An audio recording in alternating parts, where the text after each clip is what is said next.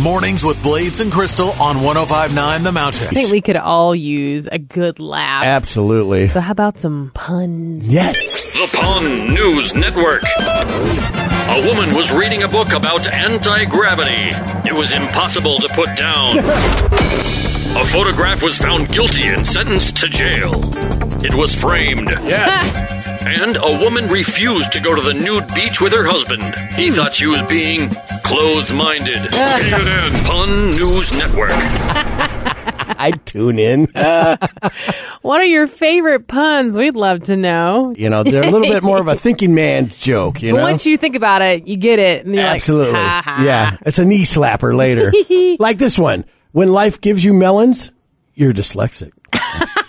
I've seen that on a T-shirt. Yes, I love that one. Last night, I dreamed I was swimming in an ocean of orange soda, but it was a fantasy. Yep. All right, Jeff, you got something for us? What did the tie say to the hat? I don't know. You go on ahead. I'll just hang around. All right, you got any more? And what do you call waves on small beaches? Microwaves. Oh, wow.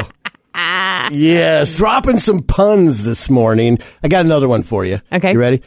Did you hear about the guy whose whole left side was cut off? Speaking of cutting up. He's all right now. All right. So messed up. All right, Kim, you've got one. Go ahead. What do you call a bird that's been ran over by a lawnmower? I don't know. Shredded tweet. Oh, my gosh. That's so Ooh. messed up. Wow. Okay, Jessica, what about you? Okay, why didn't the lifeguard save the hippie? I don't know. He was too far out, man. Mornings with Blades and Crystal Seems I've lost some of my charm. All of it. on 105.9 The Mountain.